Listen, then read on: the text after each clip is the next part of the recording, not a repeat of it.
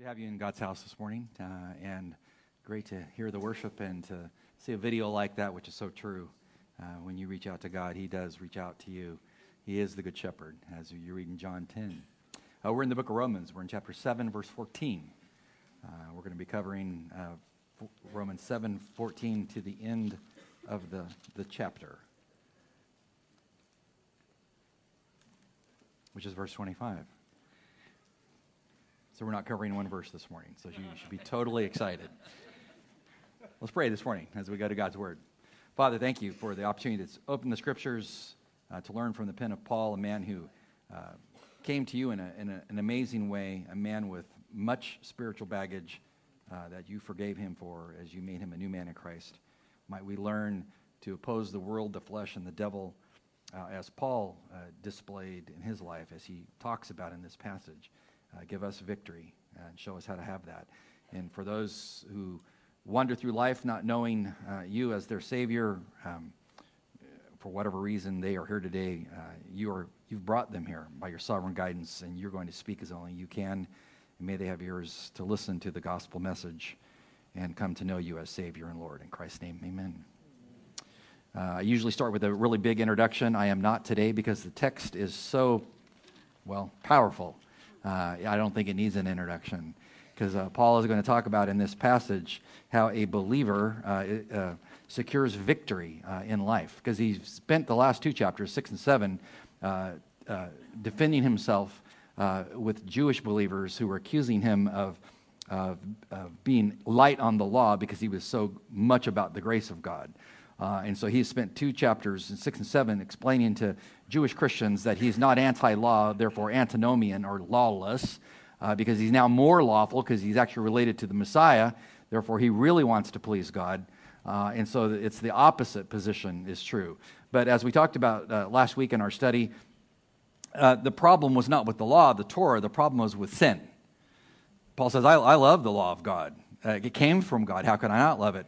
But he said, my problem is the law tells me what sin is, and I'm a sinner who does sin by definition. But once you get saved and you have this position of justification in God's courtroom by faith, how do you then match your positional walk, your sanctification, with your high position? That's the goal of maturity, is to match those two. Paul's going to talk about that struggle in the passage, and here's the premise he's going to develop in verses 14 to 25, which if you are paying attention, and this might be your premise. How can a person, speaking of a Christian, gain victory over the powerful presence of inherited sin? Because you inherited sin from Adam. Now, positionally, God forgave you of that sinful situation in His courtroom, but now you have the opportunity to live to the glory of God and get sanctified as you learn to discipline yourself and yield to the Spirit of God to match your daily walk with your high holy position. That's your goal. That is the Christian walk. But you've got a problem. The problem is you're still in a fleshly body with fleshly desires and sin. And so how do you gain victory? So Paul's going to talk about victory in this passage. And we want to read the passage first in case you don't know. It's a very familiar passage. And I can remember back in high school when one of my dad's friends, he was my Sunday school teacher. He was on Peleliu as a Marine. I think he was on Iwo Jima as well. When Nick sat down when I was in high school and took us through Romans 7 as young students, I thought to myself back then, this is a picture of my life. Here's what we learned that day in Sunday school. It says Paul speaking to the Jews, he says, for we know, we Jews, we know the law, the Torah, and we know that it is spiritual. Why? Because it came from God. Anything that would come from God by definition would be spiritual because God is spiritual. But he says the problem is, on the other side of the equation, I am of the flesh, sold into the bondage of sin. For what I am doing, present tense, like participle, I do not understand, for I'm practicing what I would like to do, but I am doing the very thing that I hate. There's a paradox in my life, he says. But if I do the very thing that I do not want to do, I agree with the law, the Torah, confessing that the law is good. So now, no longer am I the one doing it, but sin which dwells in me. Sin's the problem. For I know that nothing good dwells in me. He's honest about himself, which we should be. That is in my flesh. What's he see? Well, for the willing is present in me to follow God, but the doing of the good is not. For the good that I would want to do, I do not, but I practice the very evil that I don't want to do. But if I am doing the very thing that I don't want, and I am no longer the one doing it, What's the problem? Well, sin which dwells in me is the problem. It says, I find then there's a principle of evil that is present in me, the one who wants to do good. It says, for I joyfully concur with the law of God on the inner man. I love God. I want to follow God. But then what happens in a practical life? But I see in a different law in the members of my body, waging war, present tense, continually, waging war against the law of my mind that wants to follow God, making me a prisoner of the law of sin, which is in my members. He cries out finally in his frustration of the paradox of fighting sin and evil. What's he say? Oh, wretched man that I am. And then he doesn't say who. He doesn't say what. He says who. He says, who will set me free from this body of death? Thanatos, death. Thanks be to God through Jesus Christ our Lord. This is where the preposition is most important. Which preposition? The word through tells you the means by which you get deliverance. We'll come back to that in about an hour and a half. Stay with me. That's just a Marty joke. It's Marty humor. So then on the one hand, I myself with my mind am serving the law of God. I want to serve God. On the other side of the equation, he said, I figured out I got another problem. My problem is my flesh. And it causes me to follow the law of sin. I have this paradox. After I read that again this week, and I've read it many times, I just said to myself, I can relate. Can you relate? Because if you can't relate to what I'm talking about, then you probably don't know God. Because if you know God, you understand your sin. And you only have one other option. If you don't know what I'm talking about, then you could be a believer who's a carnal Christian, 1 Corinthians 3, 1-3, and you've sought after your sin so often that you've silenced the voice of the Spirit of God because you become calloused. But you probably, are one of those two. But if you are struggling with your sin, you know what I'm talking about. And I don't know about you, but one of my prayers for my life this week has been, God, help me to be as sensitive toward the sin in my own life that Paul had. Wow, was he sensitive to his sin. It's easy to be sensitive to the sin in everybody else seated around you. They have such an issue, etc. You know what I'm saying? God, help me see myself. Anyway, that's just extra. Let's get on with the sermon. How do you find victory? Victory starts first over sin with understanding the positions of the passage. In fact, this is the key to interpretation of the entire passage. I can argue both positions effectively, but I think one is tenuous and one is not. One is has better evidence for it, and I'll show that to you. But of the two views of the passage, when did this occur in Paul's life? So view number one is, Paul is a non-Christian here, a Pharisee, who's struggling with the Torah and obeying the Torah. He wants to obey it, and he doesn't obey it, then he does obey it, and he's constantly struggling, and he finally screams out at the end of the passage, who's going to deliver me as a Pharisee from my inability to fulfill the Torah? Messiah, Jesus. And he gets saved. That's view one. View two, it's the normal Christian life. It's the battle between the world, the flesh, and the devil, and the spirit, your spirit, the God that dwells within you, your desire to follow God. It's a normal Christian life. Which view do I take? I take view two, although I completely understand the argument for view one. But here's the reason why I believe view two is the view. Because you can't get to the application of the passage unless you understand, when is Paul speaking this way? Was he saved or unsaved? I think he was saved. And I'll give you three reasons why. Number one, he uses the present tense. I would think if he was speaking about his old life as a Christian, it was like, well, I remember when I used to be a non-Christian. I used to do X. No, he's saying, this is what I perpetually do. This is the struggle I face. This is why it's in present tense with participles that are in the present tense, etc. He's speaking about, this is what I struggle with now. I know the Torah and the law, because I'm a Christian who understands the value of the law, because God is of the law. But I struggle with obeying the law because I still have a fleshly body with desires that are evil. So that's my first reason for believing why the passage speaks of Paul as a believer too. He speaks about a frustrating battle with sin, which just leads to a simple question. Do non-Christians struggle with sin and trying to please God? No. That is not what they're thinking about. We know that as we peruse the book, because we've studied this book in detail for almost a year now, have we not? Isn't it amazing how far we've come?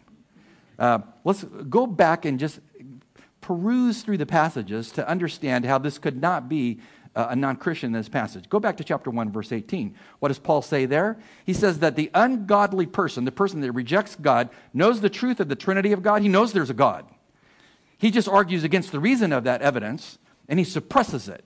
He holds it down, and then he worships anything and everything other than the living God. That's his life.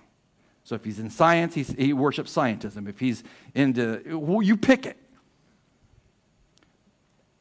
He suppresses truth. He doesn't care about walking with God. He's walking against God. So therefore, I don't think chapter 7, the struggle with sin and holiness, is the picture of Paul as a zealous Pharisee.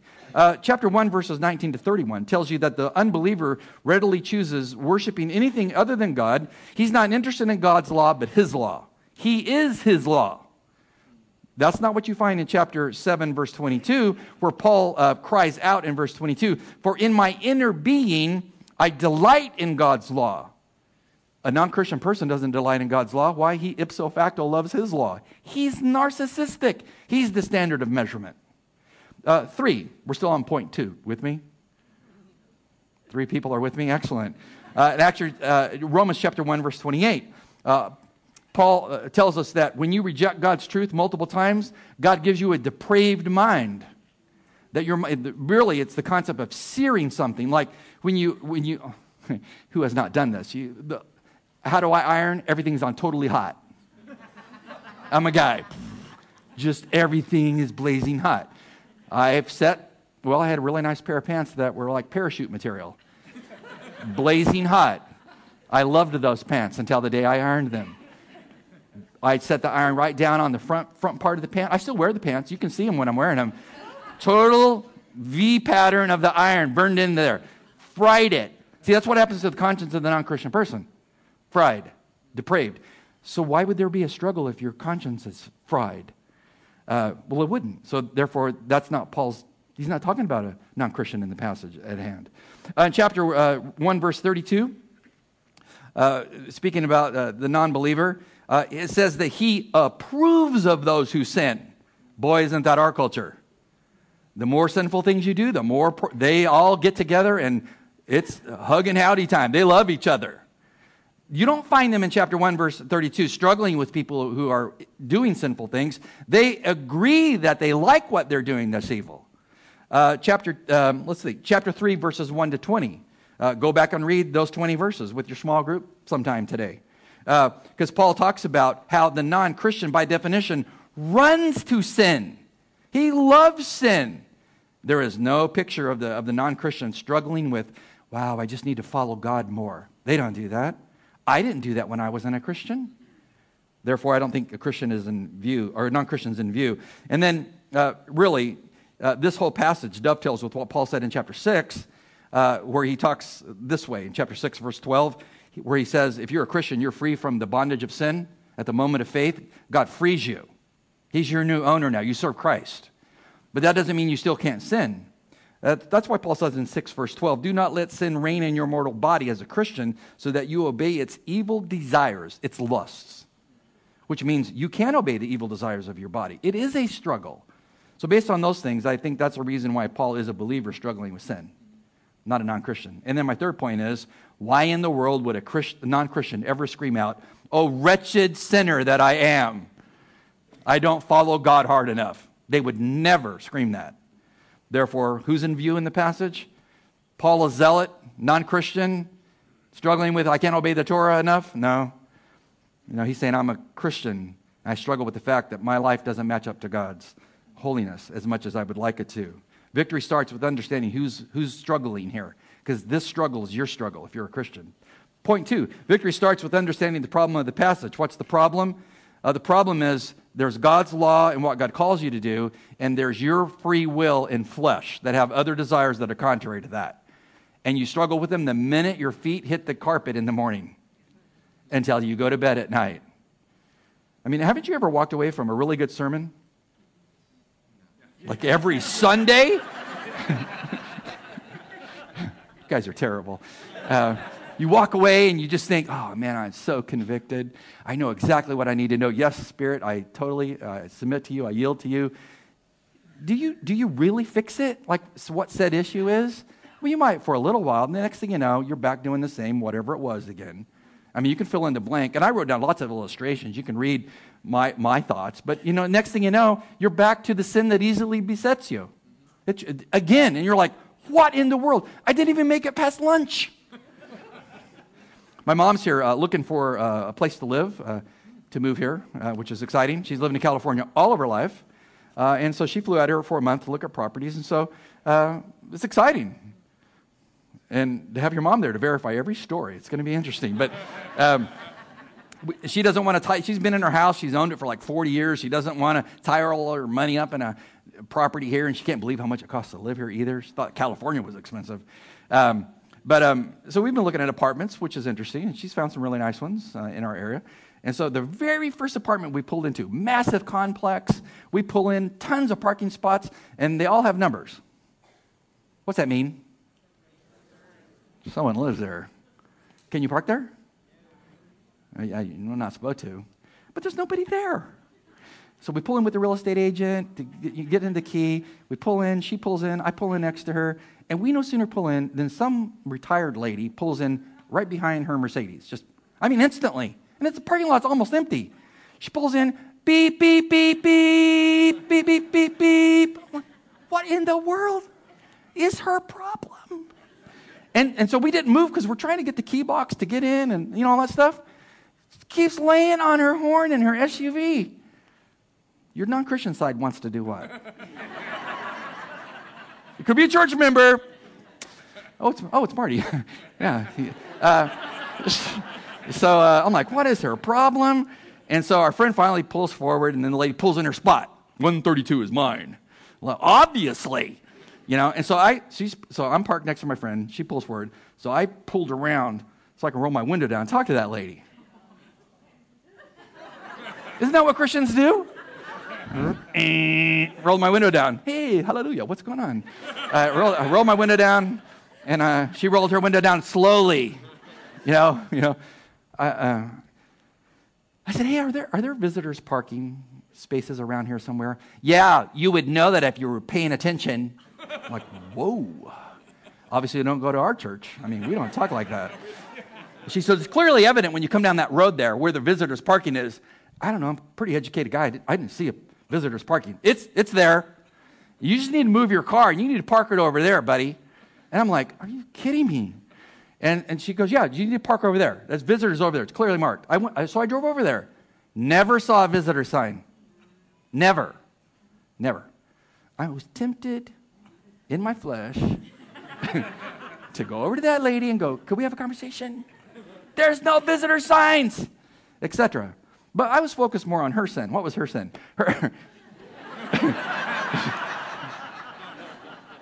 Her sin, she was rude. Rude.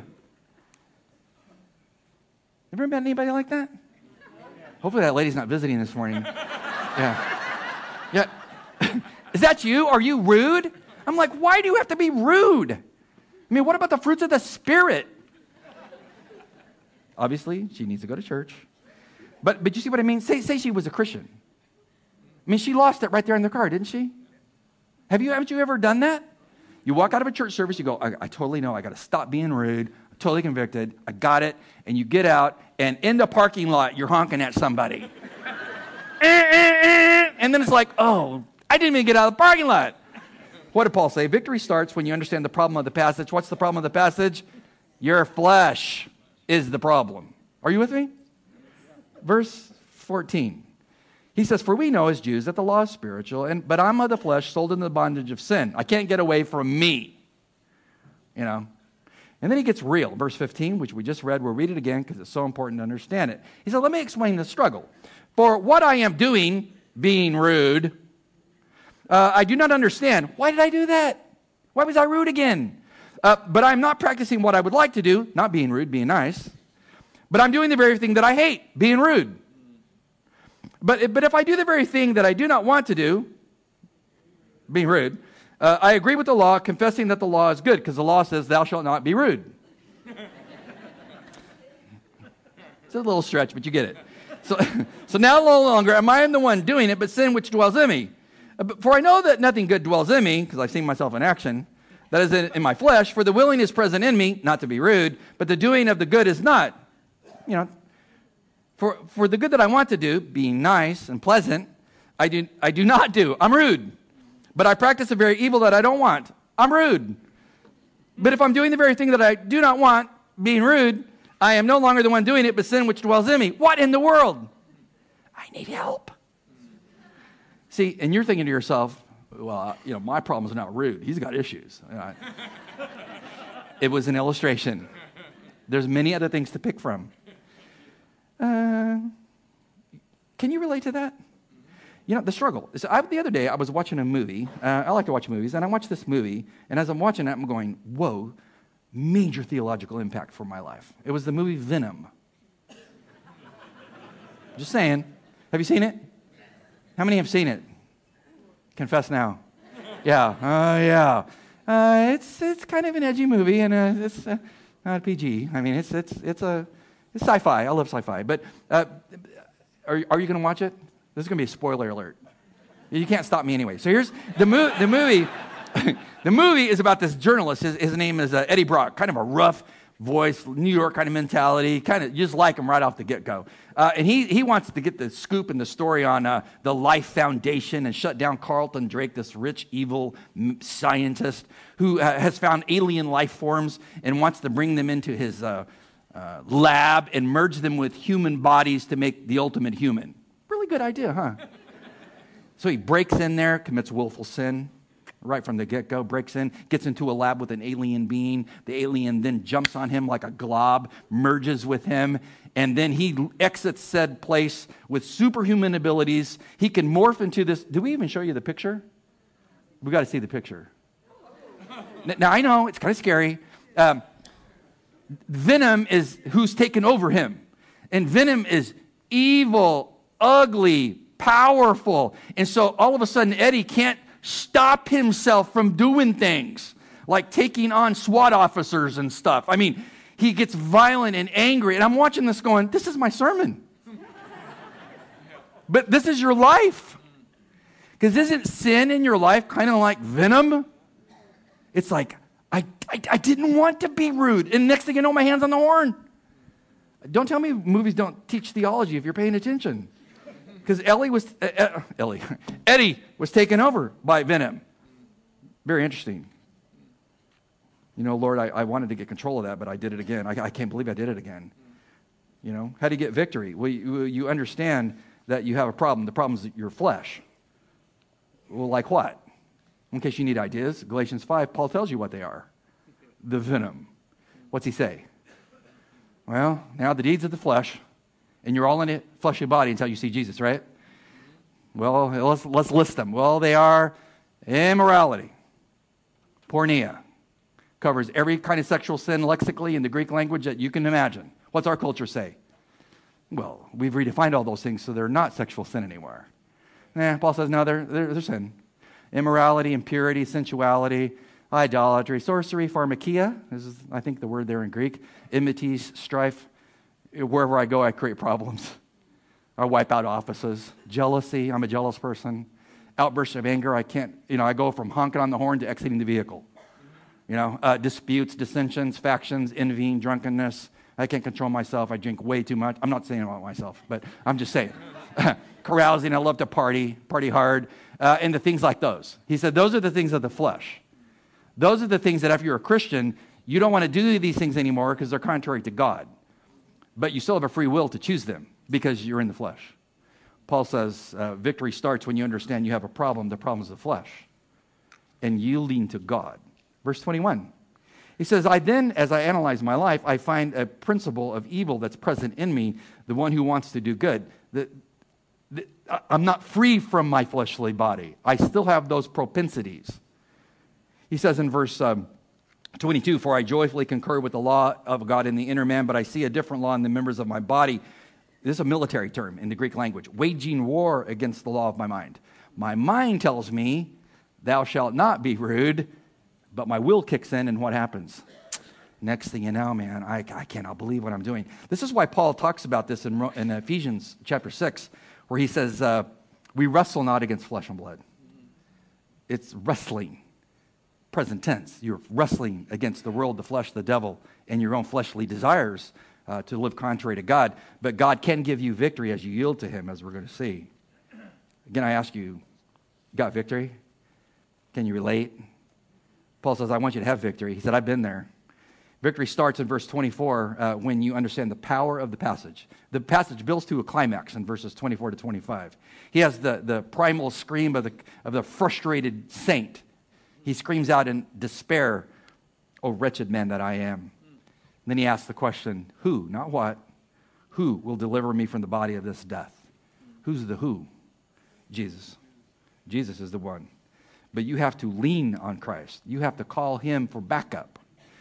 He says in verse 25, thanks be to God through Jesus Christ our Lord. Through, preposition, tells you the means by which you get victory.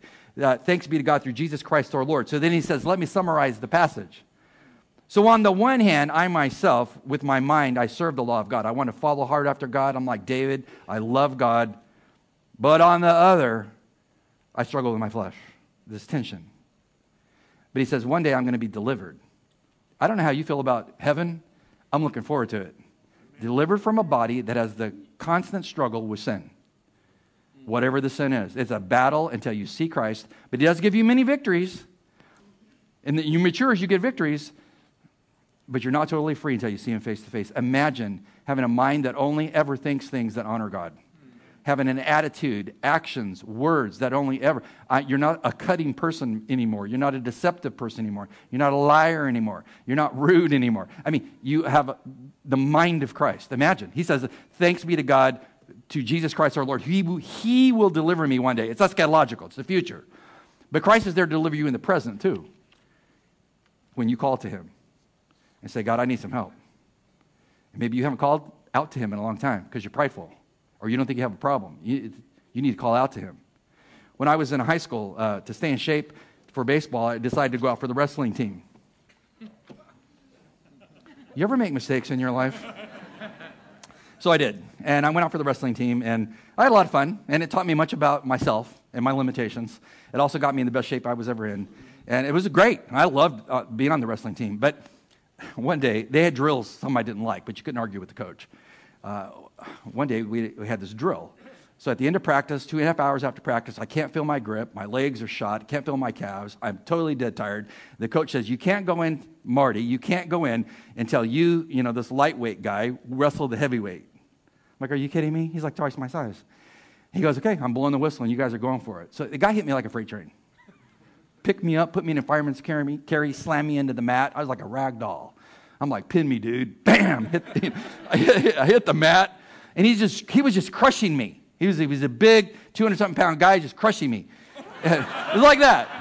Yeah, that's a picture of the way I used to look on the backside. But it felt like that. And so I don't. Back in the 70s, things were different. Your coach, my coach, Coach Wimber, I think he was all-state Wyoming wrestling champ, like in college. Stud of a guy. They could hit you in the 70s, your coach, physically. Now there would be an ACLU attorney with each guy, But so I'm pinned, and the coach walks over to me, and he looks down at me in total disgust, and this is what he screams in my face, as I'm totally pinned and I can't move. He screams in my face, Baker, bridge out of that. Bridge out of that. I'm barely breathing, let alone bridge. Bridge out of this, are you kidding me? And so he screamed again, Baker, bridge out of that.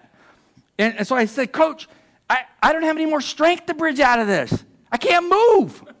He goes, okay, I'm going to take my wrestling shoe and I'm going to kick you in the head until you get the gumption to get out of that. Didn't you remember the 70s? So he takes his wrestling shoe, bam, bam, bam, bam, starts kicking me in the head. And it got me really mad. But there wasn't enough adrenaline to throw off the 250-pound guy. So I finally looked at the coach after him kicking my head over and over again, and I told the coach, you can kick me all day long. I cannot escape from this guy. He's like, whatever. And then he walked away from me. What does that got to do with my sermon? A lot. Because I learned from wrestling about myself, spiritually speaking, because I've been pinned on the mat by my own sin before. And I've cried out to God, I'm stuck. I need backup.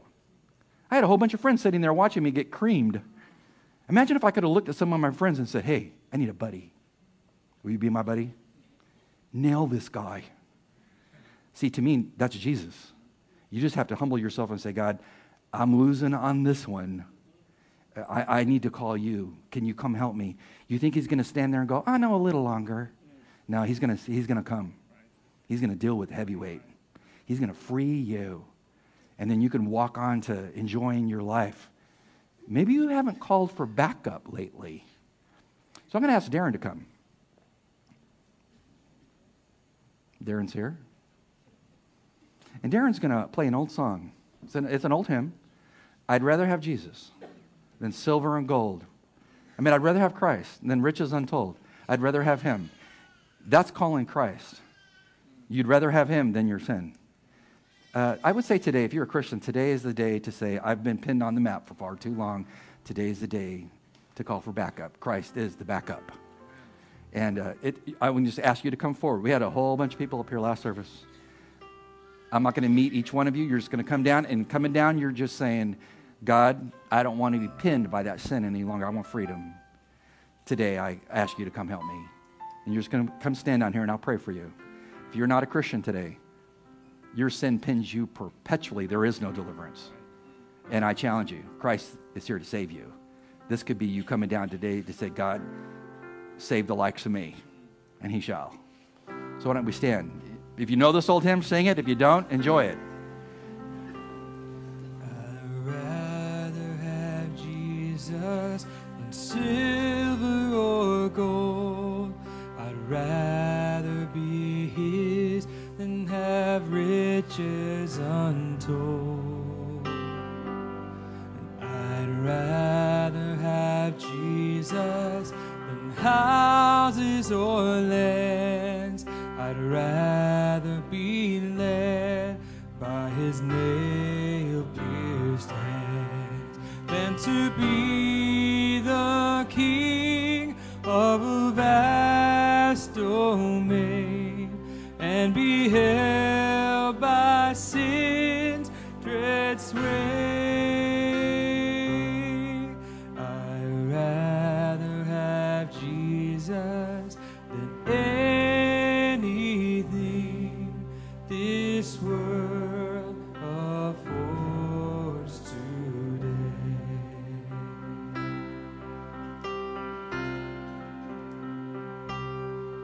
I'd rather have Jesus than men's applause. I'd rather be faithful to his dear cause. And I'd rather have Jesus than worldwide fame. I'd rather be true to his holy name than to be the king of a vast domain and be held in sin's dread sway. I'd rather have Jesus than anything